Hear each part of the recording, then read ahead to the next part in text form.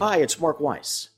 Before we begin today's podcast, I want to let you know that my newest book, Hospital Based Medical Group Mergers, Acquisitions, and Alternatives, is available in hard copy and in Kindle format on Amazon.com.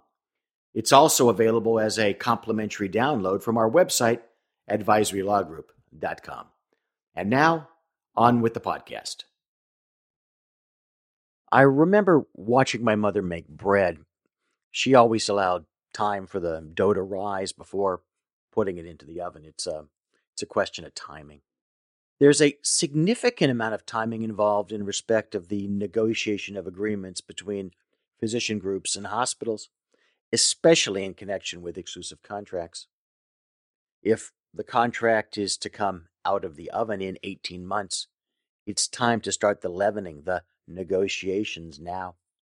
The reason so many groups get only the crumbs, or worse, get sliced out of the picture, is that they confuse the final bargaining process, what I call the face-to-face stage in which the parties trade contract drafts and hammer out a deal or not.